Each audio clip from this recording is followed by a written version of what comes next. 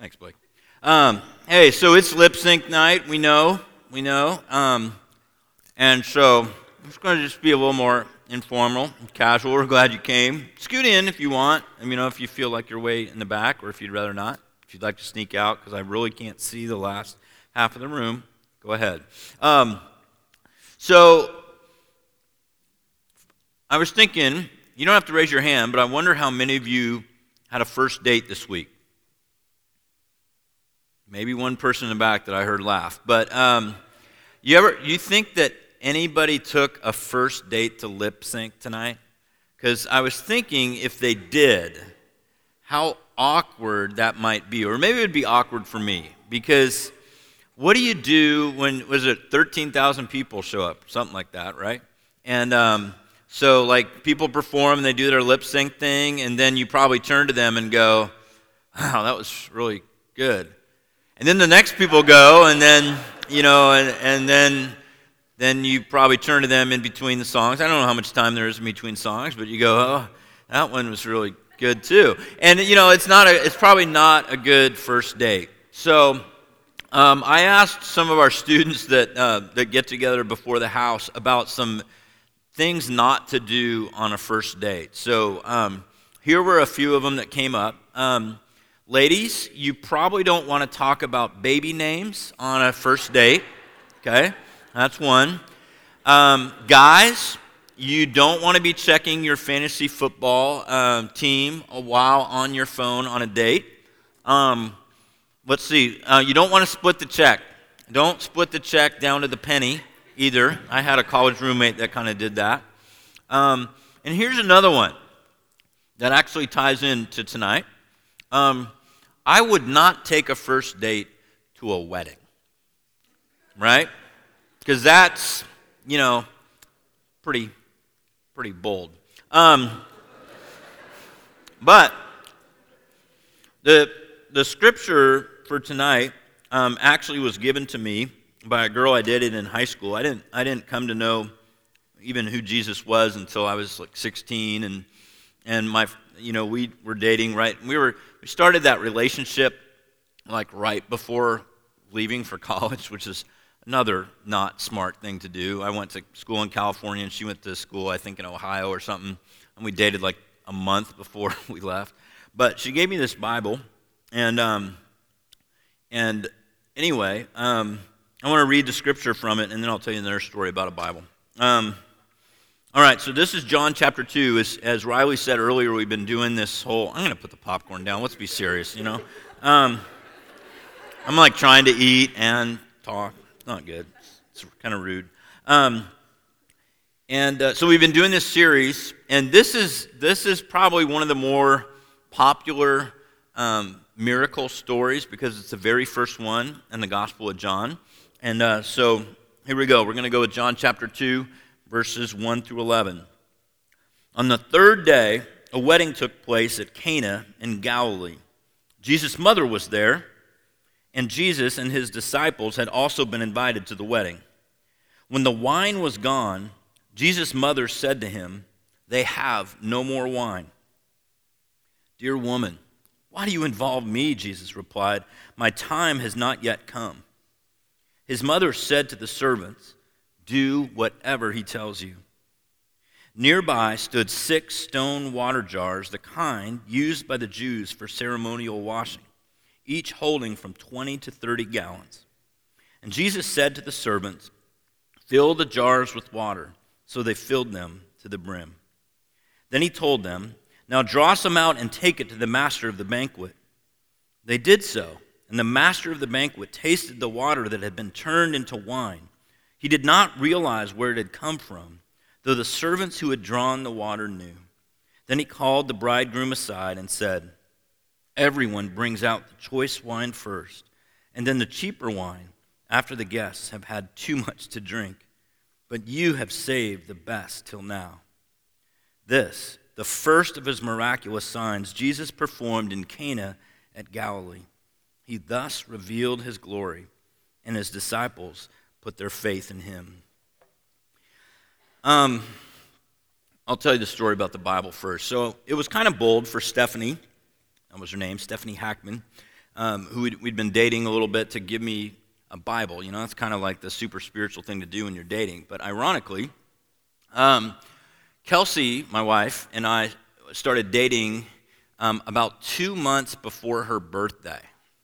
And so what do you get 2 months into a relationship when the birthday's coming up? And to make matters worse, her birthday's 10 days before Christmas, okay?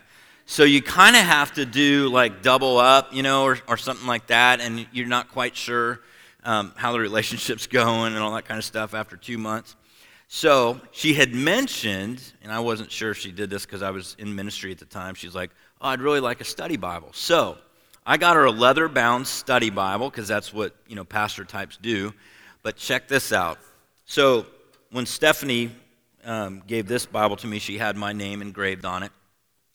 I decided to get her name engraved on it, but just her first name. Anybody know what I was doing there? Yeah. Just the first name. You know, so you can write that one down. Yeah, she, later in the relationship, she goes, now wait a minute. Anyway, so, but here's the thing. So you don't take your first date to a wedding. But here's the crazy thing. Here's the absolutely crazy thing about God. He decided that the first date with the world would be a wedding. That's where Jesus decided to show who he was to the world. It was at a wedding. Now, I want to talk about this story, and then we're going to talk a little bit about what this might mean for us. But, you know, the Gospel of John is this marvelous story of Jesus coming to earth, some of the songs that we've sung about here, and his love having come down to bless us. And there's a lot of wedding imagery that I just want to unpack for you really quickly. When John the Baptist, who is one of the first characters in the Gospel of John, comes, and John the Baptist was the one who kind of paved the way for Jesus. He was actually Jesus' cousin, and he began to prepare people to prepare the way for Jesus' coming, okay? But he attracted such a huge crowd that all the religious leaders went out to him and said, well, wait a minute, are you the one that we've all been expecting? Are you the Messiah? And John said, no. And then finally, there was this line in there that I'll explain in a minute, but he says, there's one that's coming after me. The thong of his sandals I am not worthy to untie. Okay? The strap of his sandal I'm not worthy to untie. Now, that often it is a sign of like humility. But in the scriptures, when you loosed the thong, or the strap, I know when I say that word, you're thinking of something else. So the strap of the sandal, you loosed it. It was a way of pledging yourself in marriage. And so John, in some ways, is setting the tone that a bridegroom is coming, a groom for the wedding is coming. No, wait, there's more, okay? 2 chapters later, you may know the story of Jesus and the woman at the well. It's hot in the middle of the day. He sits down to have something to drink, and this woman comes. He sends his disciples out into the town to get food. And this woman comes, and he begins to have a conversation with her, asking her for water. And it goes on and on and on. And the point that you can go and read it in John chapter 4. But at one point, Jesus says to the woman and says, you have had 5 husbands, and the one that you are living with now is not your husband. And this woman has been put in shame again and again and again. Now, whenever numbers are listed in the Bible, there's usually deep meaning behind it. The woman had 5 husbands, and a 6th was not her husband. And the man that she was talking to was the seventh. Seventh. Seventh. If you know anything about numbers in the Bible, 7 is the number of completeness. And all throughout the scriptures is this emphasis that God is going to have a wedding for his people. Okay? And so here is Jesus entering in the scene at a wedding. Now, I owe some of this interpretation to a guy named Tim Keller, who is a pastor up in Manhattan, but he has this marvelous sermon where he especially helps interpret this strange conversation between Jesus' mother and Jesus. When Mary, mother of Jesus, goes to Jesus and says, hey, they've run out of wine.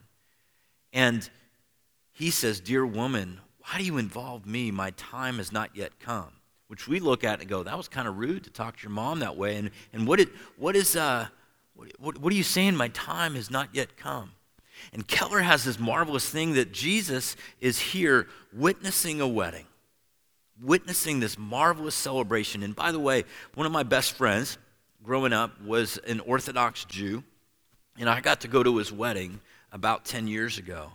And has anybody in here ever been to a Jewish wedding? It is it puts, frankly, Christian weddings to shame. It is usually 1 week long. 1 week long. There is drinking, there is dancing, there is food, and then you go to sleep, and there's drinking, and there's dancing, and there's food, and then you go to sleep, and there's drinking, and dancing, and food. So this might have been on the first day of the wedding, might have been towards the last. But what is amazing is that Jesus is here witnessing this wedding.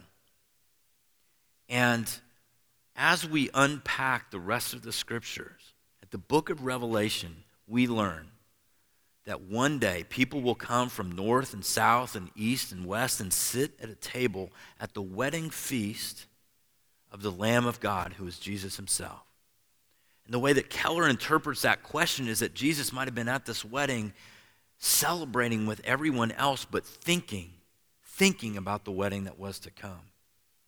And so when Mary comes and interrupts him, you can see that his mind might have been somewhere else, saying, my time has not yet come. But then Mary must know her son, because she tells the servants, do whatever he tells you. Now, Jesus tells the servants 6 enormous jars, each holding 20 to 30 gallons. I kind of wanted to get, I did recycling today with my family, and I wanted to get gallon milk jugs to put 180 gallons up here so we could see that. Now, think for a moment how much wine that is. I mean, an incredible amount. And it helps you understand that if it was towards the beginning of the wedding feast and the wedding celebration, 180 gallons might be able to last for a week. I don't know. I don't know how many people were there or whatever, but what's cool is that 6 jars, it's like the number right before the number of completion, as if John was wanting to say, there is still something to come. And what's amazing about this is that we have this detail that it's a jar that's used for ceremonial washing. As it says in the scriptures that the Jews used to cleanse themselves with this water before going to worship. And Jesus turns it into wine to keep the celebration going and going and going. Now, for those of us that are on the other side of the cross in Easter morning, we know that wine represents something, don't we? If you've ever been in church and you take the bread and you take the cup, and the wine represents Jesus' blood. And what's amazing about this story is that this water, which the Jews used to use to cleanse themselves, Jesus turns into something that he will cleanse his people with. As if he was saying, you don't have to wash anymore. I will be the one that washes away everything. It's an amazing picture. There's much more in here than just a magic trick of something that used to be a clear liquid and now it's wine.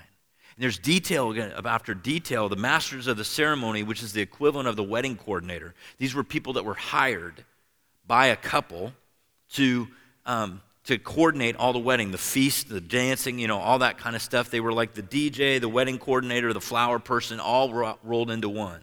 The caterer, all rolled into one. And they were in charge of making sure that everything was going smoothly. And so everything went through them like a really over-controlling wedding coordinator. So when the servants brings to this master of the ceremony this water turned into wine, he remarks that the usual tradition,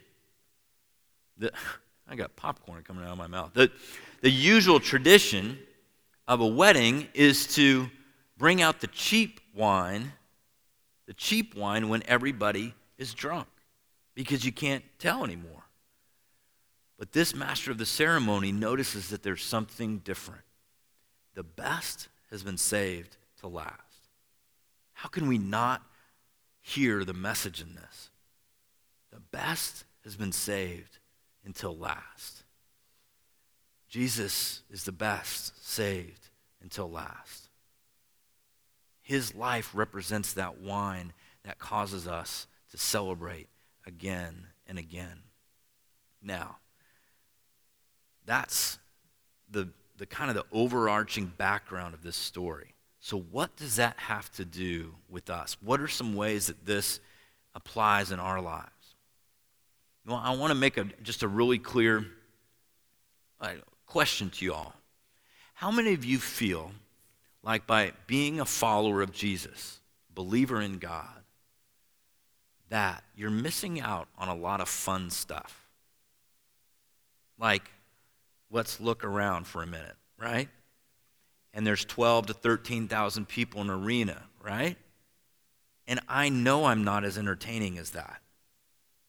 But how many of us struggle with this idea that to follow Jesus, to be a believer in God, means to toe this straight line and never have any fun? I think that that's something that has been identified with all of us. Not many people are looking to college ministries to plan their parties. But what does this story tell us? That Jesus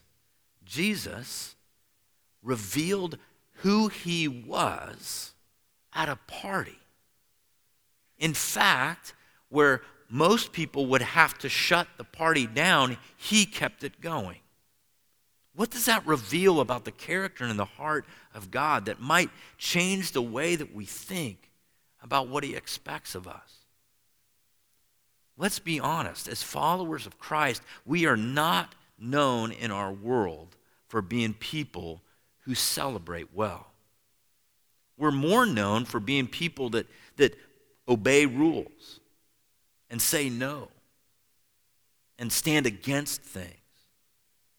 But that's not who Jesus revealed himself to be. Yes, for those of you that are sitting there going, oh, we can do whatever we want now. No. Of course, Jesus set some parameters around his followers. But too often, I think that we're always the people that focus on those parameters and those boundaries and forget that the very first miracle was excessive alcohol at a wedding. Yes, I know that sounds offensive, but it's the truth. Now, public service announcement. The campus minister of the house did not just endorse excessive drinking, okay? I do not want to show up in the front page of the UTC Echo or anything like that, okay? Not that many people read that as a source of news, but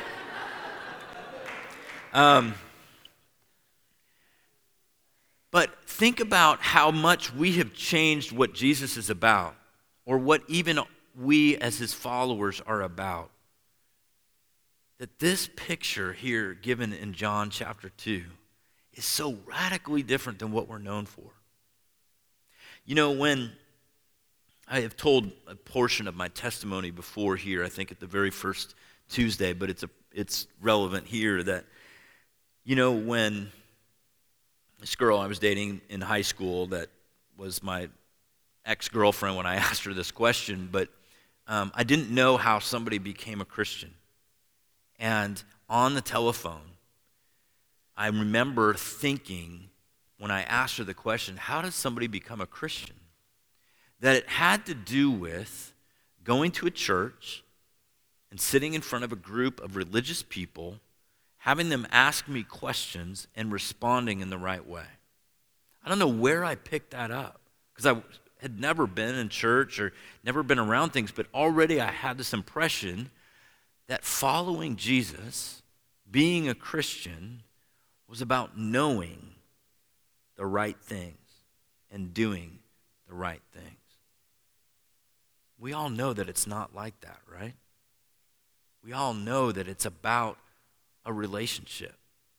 We all know that Jesus has invited us into something far greater than something that we know in our head. But how many of us, like most of you, spend your time in a classroom on the university campus where someone is dumping information into you and you're forced to spit it back out? How many of us have begun to treat our following of Jesus in just the same way? We come to something like this, somebody gets up, speaks, you get some information, you go back home, and then maybe someday, if you can even remember what the person said, you'll spit it back out in some way. You see, following Jesus is not about taking notes in a classroom. We have been invited to a wedding. We've been invited to a wedding. So my prayer is that we would rediscover the fact that the Lord that we call Savior and Lord showed who he was at a wedding and is still inviting us today to join him and to celebrate. We don't live our lives of following Jesus in a classroom. We live it as if we've been invited to a wedding. Let's pray together.